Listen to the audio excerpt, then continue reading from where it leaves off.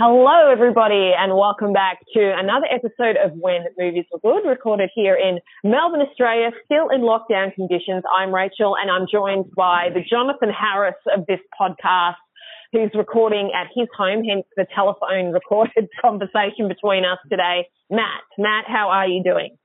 Oh, yeah, I'm good. I mean, with similes like that, I'm going to get a big head very soon, and it's hard to find a hat that fits me as it is. Oh, definitely. No, anybody that, you do have sort of the enunciation and all that of Jonathan Harris. He spoke with that very sort of Shakespearean sort of slant to his speech and discussion techniques, etc. So that I think that's a good thing to have. So you got flooded once in the comments page. Someone said they'd listen to you read the phone book. Oh, great. Actually, and as I was joking around with you earlier today before we started recording, that I am actually going to lend my voice to an interesting project, which I can't really talk too much about, but I'll be interested to see how that goes. And I actually do. I think I think so will several of my friends too, given the nature of the material, but that wasn't why anyone called. So welcome to When Movies Were Good. We are doing a Marlene Dietrich double. We sort of got enmeshed into the Boris Karloff Frankenstein world over the last month or so. So now we're catching up again with one of the beautiful women, one of the most famous classic film stars of all time, the beautiful, the irrepressible Marlene Dietrich. So, Matt, you suggested Marlene Dietrich. Is there anything that you just want to say about her off the top of your head just to start with, or? I suppose I'll just say right off, these two roles we've looked at of hers aren't the top hat and tuxedo ones. That might have to wait till another episode. We often seem to pick films where we're actually looking against the stereotypical image of the actor in question. Yeah, that's right. It's also what sort of films we can get our hands on as well, because sometimes we've got all these. That helps too. We're going to do this, we're going to do that, and then we realise it's not on iTunes or it's not on Prime or it's not on YouTube or wherever. So you have to be able to watch the movies as well. But most of these famous classic movies are available. So we are doing a Marlene Dietrich double. We are doing the two films that we're doing for Marlene's career. Ones that are well-known films and a little bit against type, I guess, for her. So we're doing Destry Rides Again, which is a 1939 American Western film, directed by George Marshall and starring, in one of her most fun roles, Marlene Dietrich and James Stewart. So a really sort of jam-packed sort of film. Then the other one that we're doing is a very famous film, of course, of the great Orson Welles, A Touch of Evil. It's a 1958 American film noir, directed and written by the great Orson Welles, and he also stars in the film as well. So the screenplay for A Touch of Evil, in fact, both of these films, Destry Rides Again and A Touch of Evil, were based on novels, somewhat close in some ways, and then very, very artistic license in other ways. I haven't read either of the novels, but it was the Whit Masterson novel Badge of Evil that A Touch of Evil was based off. And so we had actually Charlton Heston in an unusual change of pace. He very well known for playing Ben-Hur and Moses and a lot of these great larger-than-life film roles. We have the wonderful Janet Leigh in the film as well. And then Marlene Dietrich kind of plays a sort of Anne guest starring, sort of supporting, like when she comes on the screen, sort of steals the whole thing sort of role in this film. And she looks exquisite in this film. I love the darker hair on her. So just by the time of this movie, she was really one of the iconic names and only had to appear on 10 Minutes to justify top billing. Yeah, she was stunning in this film, and she wasn't a young woman at that stage either. She would have been into her, because let's have a look at, let me just go back in. So she was born in 1901. So A Touch of Evil was 1958. So she was 57 when she made that film. And let's face it, in the era of classic film actresses, if you didn't transition over into more of a character actress, or you traded a bit more on that, then you didn't sort of have the longevity. But having said that, because these actresses were so well known from their the classic movie era, they were still always in demand for TV. I mean, watch any sort of, episodic TV shows of the 60s, 70s and 80s, and you'll still see a lot of these classically well-known actors and actresses doing episodic TV, which is awesome. Columbo's a godsend for that. Yeah.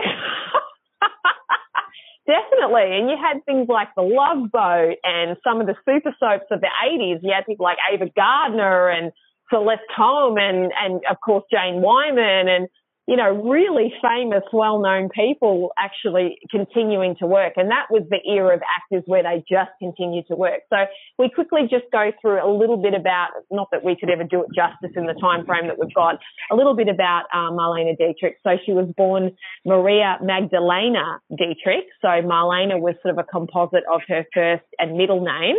She was, as everyone will understand just from her name, her accent, she was born in Germany in 1901. She was an actress and a singer. She has a very unique, deep singing voice, and her career spanned from the 1910s. So she was performing since she was a young girl to the 1980s, actually. She was very prolific, and she really, she had her film career. There was TV, but she was also a very well-known, well-travelled, and much performed stage and cabaret actress, and that was her bread and butter. So she was born in the Berlin area in 1901. She did perform on the stage, and she started off her film career in European silent films. They were very prolific with what they were doing in Europe at the time. She made a film in 1930 called The Blue Angel, and that brought her international acclaim. And then, she, of course, Matt, what do we know? They got that contract at Paramount, moved over to Los Angeles. And the rest is history. The rest is history. You got to get that contract. Once you get that contract, I'm not saying it was all easy going or easy street after that, because there were a lot of things locked into their contracts.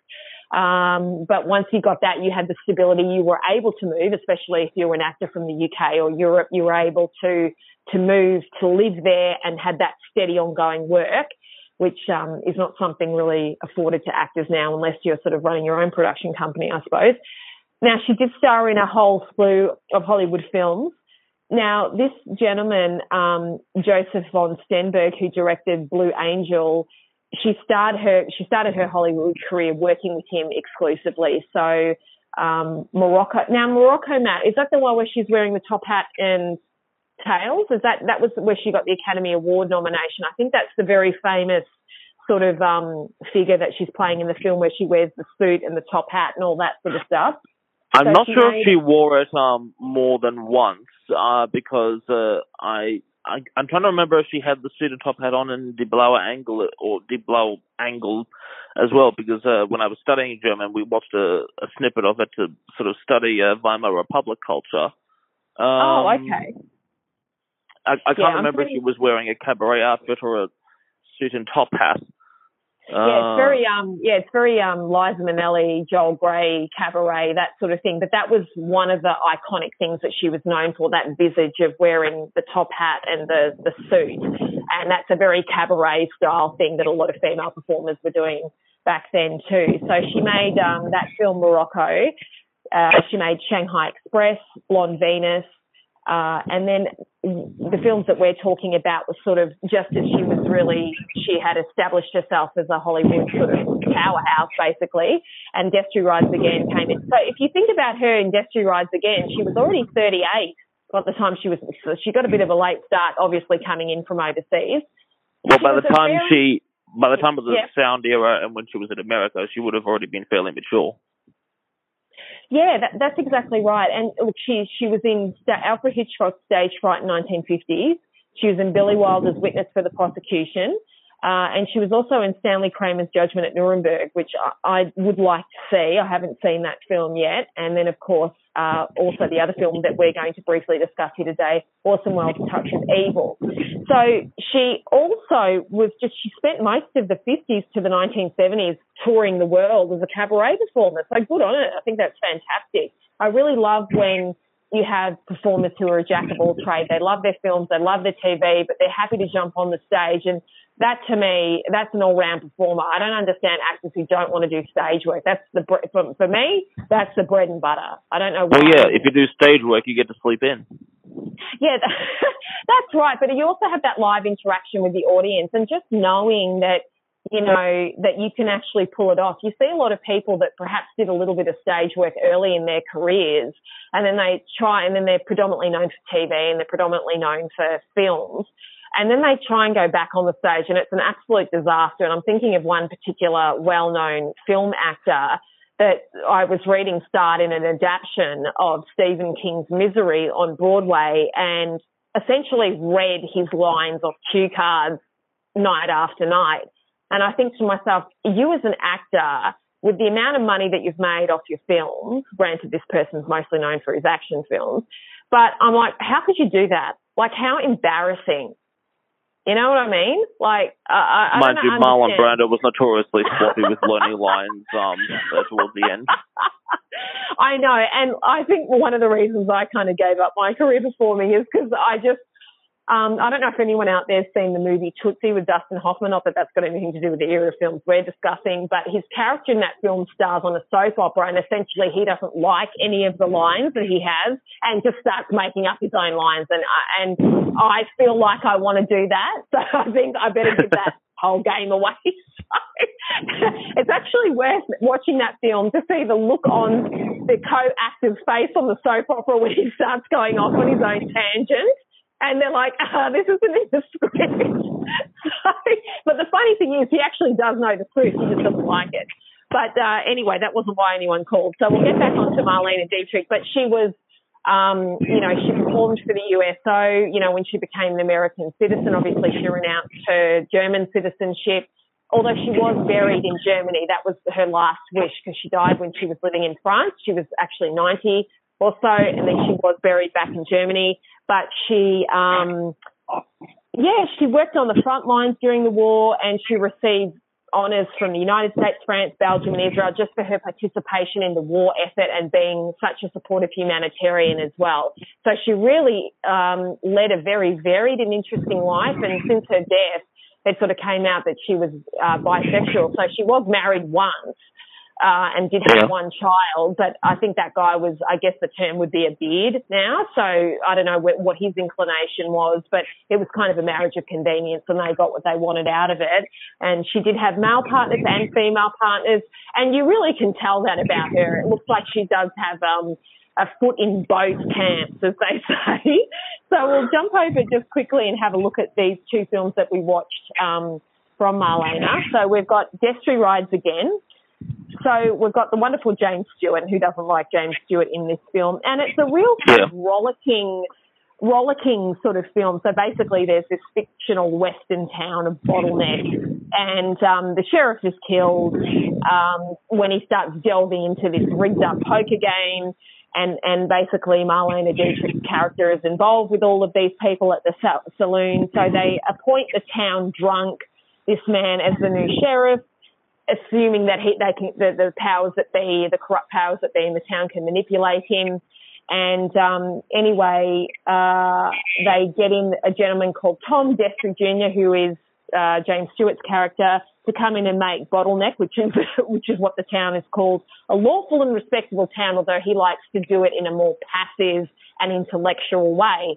And it's a really fun, kind of interesting movie. There's a real light side to it with all the brawls and things happening in the saloon in the town. But then I love the opening credits where it was like the names appearing over a widescreen bar fight.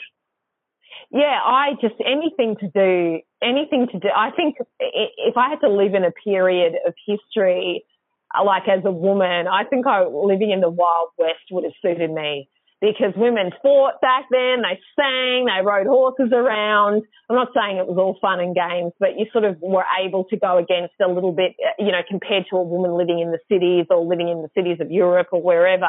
I think the Wild West would have been a good place for me. And yeah, I mean, when they got into the saloon at night, that's when things started kicking off again. I don't know how they had the strength to do that and then get back up. And that was the era of the stagecoach. It was before, rail was around, or rail was in its infancy, and it's just a fascinating period of time. So what did you think about this film, Matt? Did you like it? It's a Western film. It's a lot of fun, but there's a serious side to it as well. I liked it very much.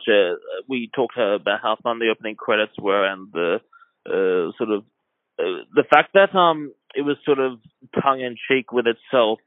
A lot of the times, you often had a humor brought in with the gun toting scenes and the like. It does show you that by this point of time, the Western genre was so well known in movie audiences that it's kind of like when you got sort of 15 or 10 or so years into the Bond films, where you start to incorporate jokes because you're kind of taking a light on the genre you've created for yourself.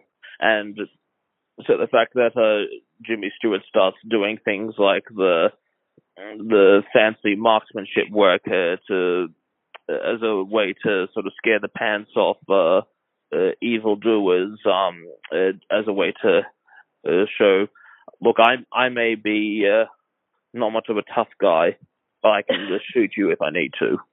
Yeah, I thought it was look, there's something kind of comforting about Westerns, actually, from any different era, even modern Westerns, because they have those certain types in the films that the audiences really relate to. There's the good guy, the bad guy, sort of the strong damsel in distress who then redeems herself at the end, sort of thing.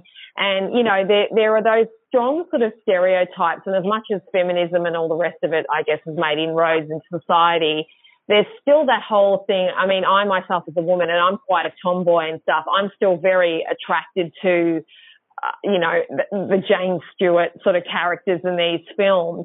And I actually came across, so Destry Rides Again was kind of the second version of the book that was made, which takes a lot of artistic license. And then George Marshall, years later, with Audie Murphy in the role of Destry, this film's just called Destry, essentially remade the film with Audie Murphy. And I decided to watch that one as well because I thought, oh, well, this looks interesting too. Very, very similar film. I wouldn't say it's a shot-for-shot remake, but it's very close to the James Stewart, Marlene Dietrich version. Lots of fun, lots of dancing, wonderful colour, and I really liked Audie Murphy in that film playing Destry as well. And I loved seeing his character on the screen. I loved seeing James Stewart's character of Destry on the screen. So as a woman, I'm very attracted to that. So that's that archetypal sort of, the sheriff's come to town. And even though this is a different, Audie Murphy also played the guy as very sort of laconic and not so stressed and taking a different approach to things, but being tough when he needed to. And I really enjoyed his version of Destry as well. But Marlene Dietrich in this film was absolutely stunning. Her, the production design, her costume design, everything, her singing. I mean, it's just, I prefer sort of maybe a higher register in the voice, but she's got this really distinctive lower voice, and she's playing this character, Frenchie, who's got this accent. But she really did a great job in this film. She was very engaging in the role. So if you're looking for a fun Western, this one's it. And looking at both of these roles, where focusing on Marlene, she plays they don't say it literally, but pretty much she plays a lady of the night in both films, whether it be the manager or the actual worker, as well as doing sort of bar management on the side, because really they're trying to be very G-rated as they can. And comparing the two ages of her life and her character, although it's chronologically impossible because the films are set about 100 years apart, it's almost like you can take the same lady living on the fringes of society and how she deals with the world through different stages of life, thinking of how she is in touch with evil as well in a much more mature form.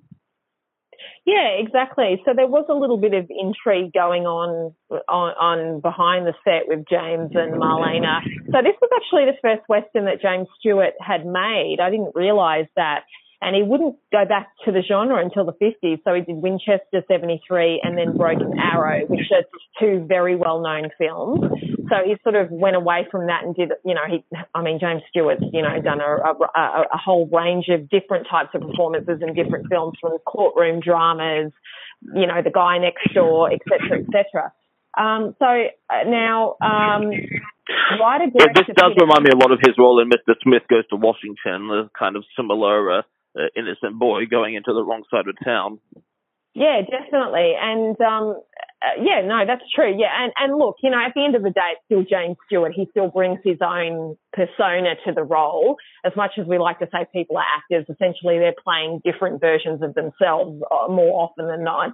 Now, Marlene Dietrich told director Peter Bogdanovich that she and James Stewart had an affair during the shooting of this film, and she became pregnant and had an abortion. So, wow, what an interesting story that is. But that's, you know, that happened quite a lot back then, because all this stuff was swept under the table. And not just because of the reasons that other women in outside of Hollywood did that, but for example, I think Ava Gardner deliberately aborted a couple kids she had with Sinatra because she was saying that there were some rather unpleasant clauses put in their contract for being pregnant during that period. I'm not sure what they were exactly, but I guess it would be effectively like a sort of they'd be treated like you're making yourself unavailable for a contracted period, and we're going to penalize you for that. Probably that sort of attitude. Yeah, I mean it's just very interesting because I guess James Stewart has that sort of you know, that sort of boy next door appeal, which is one of the reasons I love him. But, you know, same with Ray Milland, all these people, you know, if you peel back the layers a little bit, and even, hey, come on, his name hasn't been mentioned so far. Even Larry Hagman, his daughter wrote a book after he passed away, and he always came across as, oh, look, that's JR, that's not me, I'm the committed family man. And then in this book, I mean... you're not an evil person if you have a relationship with a consenting adult. Don't get us wrong on that. Yeah, definitely. But I guess it's sort of the public persona, and I suppose in Larry's case, he was trying to offset what the JR character, who was like, who slept around with the whole population of Dallas, and oh no, I'm not like that, I'm the mild-mannered, you know, family guy. And in a sense, I guess he was compared to JR, but you know, then just some of the revelations that his daughter, oh, no, Dad had a lot of different people around him. So maybe it was a question of numbers and perspective. Yeah, that's right. And also, you know, his best friends were like Jack Nicholson and Peter Fonda and stuff, and it was the 1970s, so probably, and Dennis Hopper, so less said about that, the better. So, look, Destry Rides Again is a really fun movie. Check out Destry as well with Audie Murphy. And then there's even the first version of Destry, which was actually made in the early 30s, which is more closely aligned. But Marlena was fantastic in this film, really enjoyed her. So now this film is probably, Matt's going to have a heck of a lot more information about this film than I will. So let's just jump quickly over to A Touch of Evil, which I had heard a lot about because I'm a fan of Janet Leigh. So I had always wanted to see this film and for whatever reason just had never gotten around to it, but had often seen all of the playbills for it. So A Touch of Evil is, 1958 film noir, directed and written by the great Orson Welles, who was such a jack of all trades. He could handle it all. Now, Charlton sometimes Heston to his detriment. Yeah. Now, Charlton Heston, in a very kind of unusual change of pace, is playing. Now, he is playing a Mexican in this film, and he has a very sort of swarthy look about him. I don't know if that was achieved through lighting or makeup, but his skin seems very olive in this film. And I don't know about his accent, though, unless he was educated in the US. But I guess they weren't too worried about that. It was Charlton Heston. Certainly, it's the casting choice you wouldn't get away with these days, however talented he was. No, that's right. Which is, as Matt and I were sort of discussing off the air before, we're like, yeah, it's kind of a shame in a way. It should be the best person for the job, but that's okay. That's what's going on at the moment. So, Matt, do you want to tell the audience what this movie is about? Because I thought it was about something completely different. So, do you want to give the audience a rundown of what the movie was about?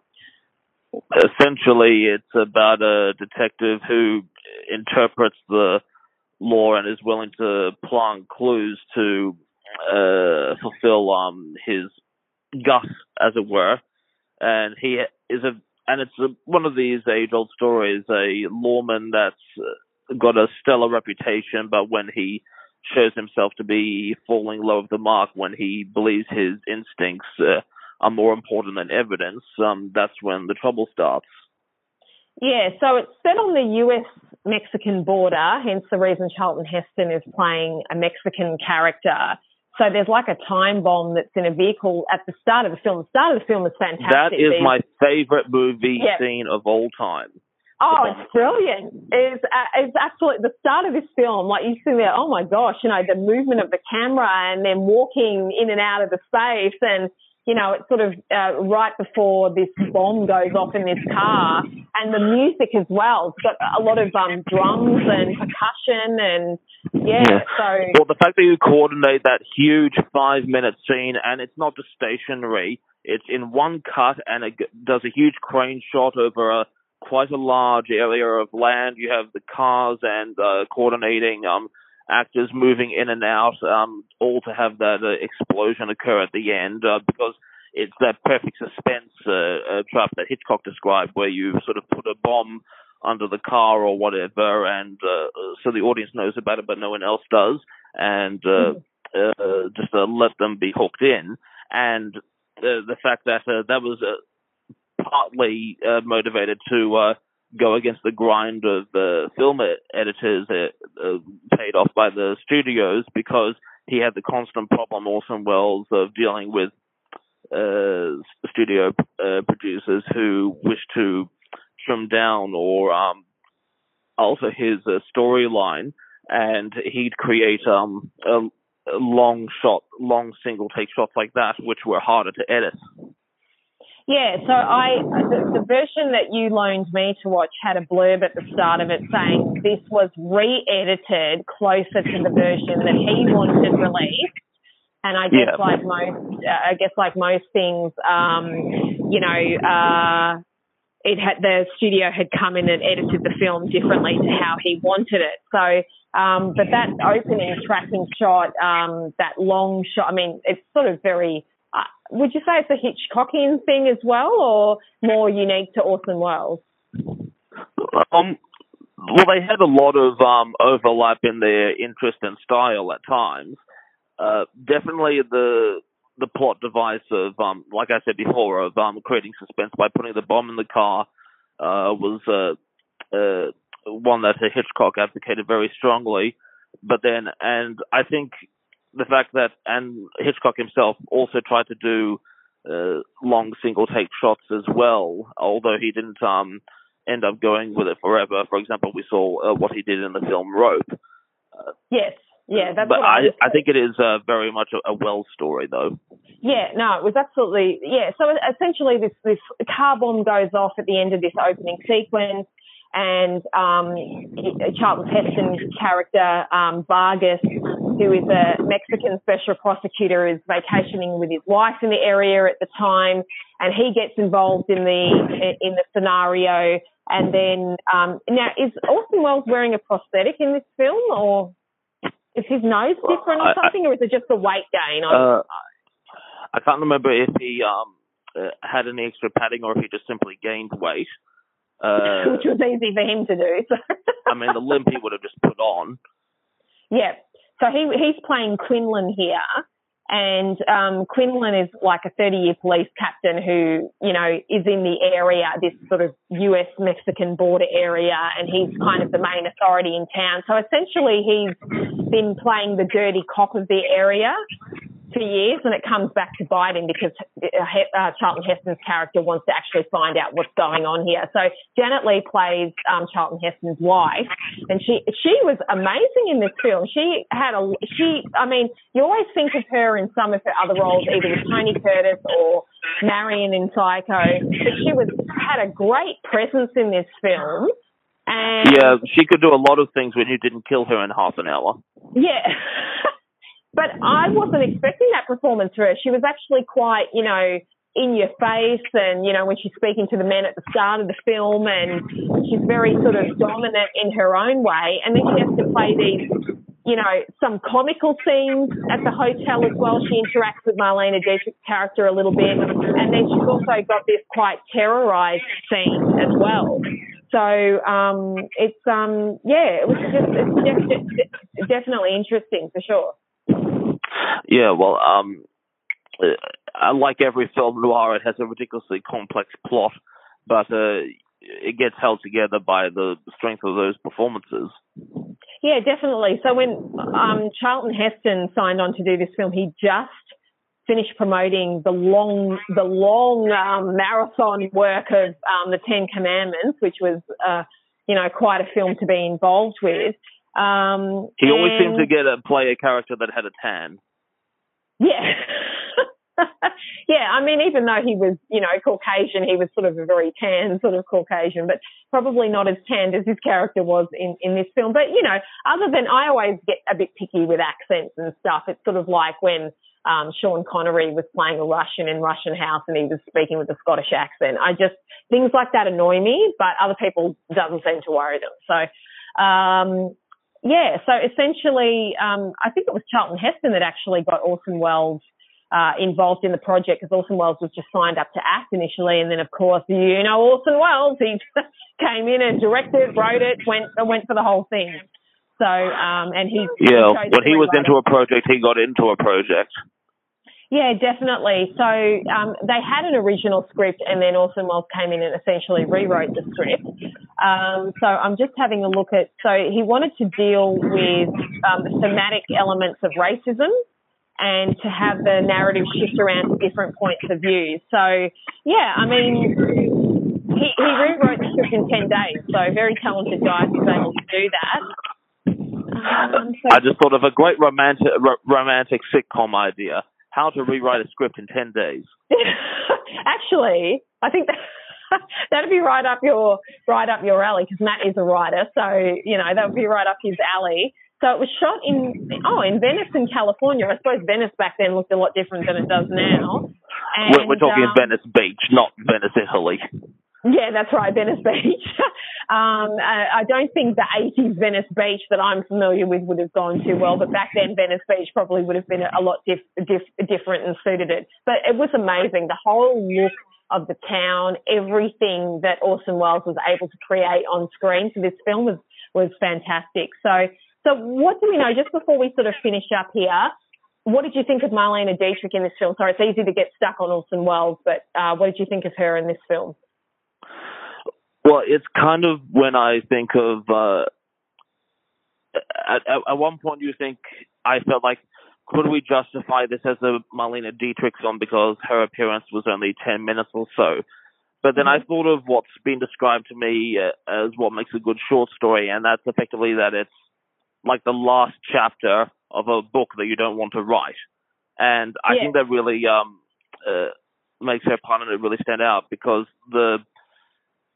you really feel that sort of tired chemistry between her and Wells, where they've had that long history working in a similar community.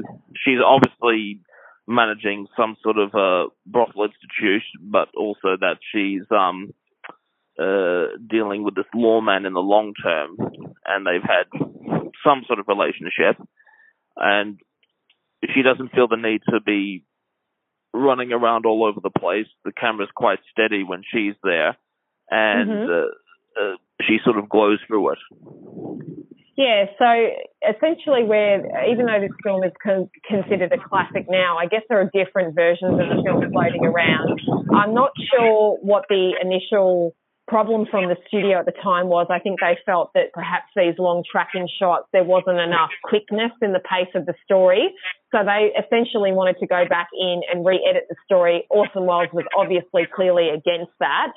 And actually, Charlton Heston and Janet Leigh did back him up, and they refused to go in because they wanted both of them to come into certain reshoots, and they wouldn't do it.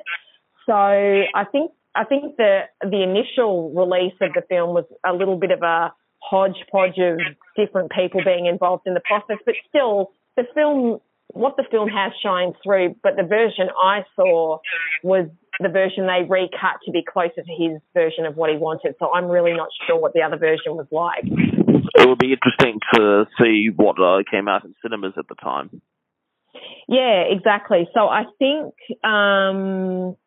we had the original release in the late 50s, and then there was a 1976 release. So I think this is when they started trying to put the film back together closer to how Orson Welles had envisaged it. And then we had a 1998 release, so maybe that's the one that I saw, that we saw, and they actually got some Universal editors to go in and re-edit the film again, trying to make it closer to Wells's vision. So there's obviously people out there that know a lot more about Orson Welles than I do, so they probably would have a lot more information about that. But I guess they're trying to get it back to how he wanted it released in the first place. And that you find that more and more happening. If they can discover the missing footage, people will try to get back together and re-edit it for a special DVD. I mean, there's like a 3-hour version of Superman out there. So,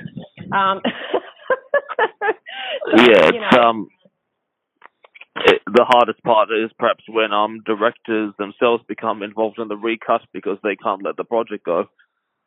Yeah, so regarding the 98 release, Janet Leigh was interviewed at the Cannes Film Festival, and she said that she saw it later and she thought that it was wonderful. She thought they did an amazing job and it was very well done. It was what he wanted, and it made a lot more sense than the chopped up nightmare there was before. It was fine and it was his. If they told me that from the very beginning, none of all of this would have happened. So there was some controversy because perhaps the Wells family hadn't actually sanctioned that version either. So actually that was that Janet Leigh, or that was maybe Beatrice Wells, his daughter, that was saying that. So essentially there's different versions of the film out there. So I suppose only if you read the original script and worked on the original film with Orson Welles, you would know what was going on. And I suppose that's Charlton, Heston and Janet Leigh. So So what's an even more confusing hodgepodge of the film was when they released the project that Welles had been working on for many years before he died, and it existed only as a bunch of different rolls of raw and semi-edited footage in his possession, and they only just released it like a couple of years ago now on Netflix, and it's kind of like trying to assemble dinosaur bones from a dig. Yeah, what's the name of that film? Do you know? It was oh God. It's okay. I can look it up. So is it Orson Welles' unfinished film, is it? Hang on, let me just quickly... Yes. I'm afraid to touch my phone because I'm worried I'll accidentally press the off button like happened before. Yeah, no, that's okay. I think I can get it up here. Just bear with me for a second. It's All True. Is that the one? That might be the making of documentary. Oh, okay. Orson Welles missing tapes and all this. Because he actually had a lot of unfinished. It wasn't Don Quixote, was it? Was it it that one? Or? Well, one of you can sort of look at Welles and Hitchcock as kind of polar opposites. Hitchcock was a fairly straight, sober professional. He approached his work with the studio like a musical manager does, where you sort of go through the acts one after the other. If one isn't working or whatever logistic problems has to be cancelled, it has to be. But Welles, when he got it set on a project, he goes so far as, and this wasn't just when he was a big name, even earlier when he was working as part of the Federal Works project, he'd often be getting himself financially involved personally to see it through to his vision, and quite often he'd be stopping for sometimes years at a time on a project because he had to gather money to finish it in stages, and that led to a bit of a confusion with producers and production companies who thought that he took ridiculous times to finish projects, and it wasn't like that at all when you actually put the actual days of work together. But the fact that he had to keep doing fundraising in between takes quite often, partly because he didn't get. I mean, it's very complicated to work out, but from sort of World War II onwards, he just had ongoing problems getting into good, steady relationships with studios. I think part of it was that during World War II, he had a bit of a falling out with one production company, and sort of because he didn't have the right PR people on his side when he was medically exempted because of what was it, a back problem or something. They didn't spin him very well, and so but things just got harder and harder for him. And so he had to be like this sort of lone movie pirate, trying to raise for his own projects, which is more common now. But as we know, that's not the easiest thing to keep hold of. No, that's well, that makes perfect sense. So, but A Touch of Evil is an interesting film. It is film noir, so keep that in mind if you're going to watch it, because the plots can be quite intricate, and if you literally turn your head for a second to finish making your tea or something and you come back, something else has already changed in the plot. So you really have to pay very much attention. And sometimes I even read the plot beforehand. So I'm like, okay, I am keeping a track of what's actually happening here. It's not that you can't follow it, but in this modern day where it's so easy to be distracted by everything, as opposed to the good old-fashioned days of sitting in the cinema and only having that as your attention. So that was our Marlene Dietrich double.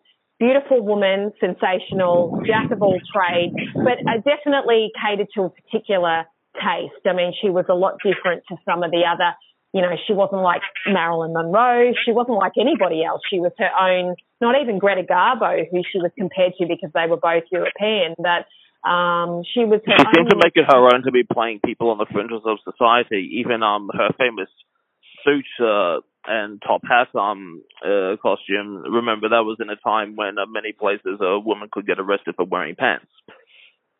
That's a great point. And she definitely did push the envelope, and she led life on her terms. So you can't really fault her for that.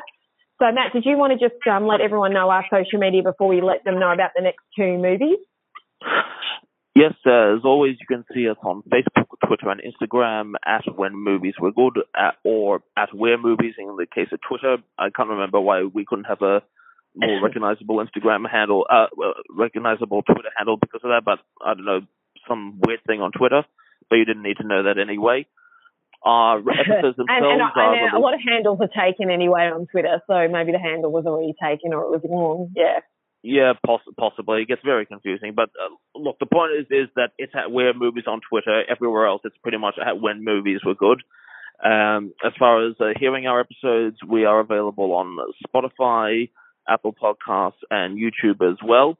So if the platform that you hear your podcast on allows for reviews and positive ratings, we greatly appreciate that. It helps us get in front of more people. Definitely. Well, thanks, Matt, for joining me today. We're doing a Clark Gable.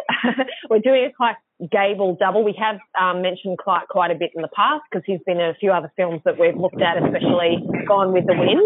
So we're doing It Happened One Night with Claudette Colbert. That's Frank Capra, 1934, and we're doing a war movie, Run Silent, Run Deep, and that's kind of getting towards the latter stages of his career in 1958. So there's two different time periods, both after Gone with the Wind. So, hang on, Gone with the Wind was 1939. Gone with the Wind was 1939, and so the first movie I think was like about 5 years before Gone with the Wind.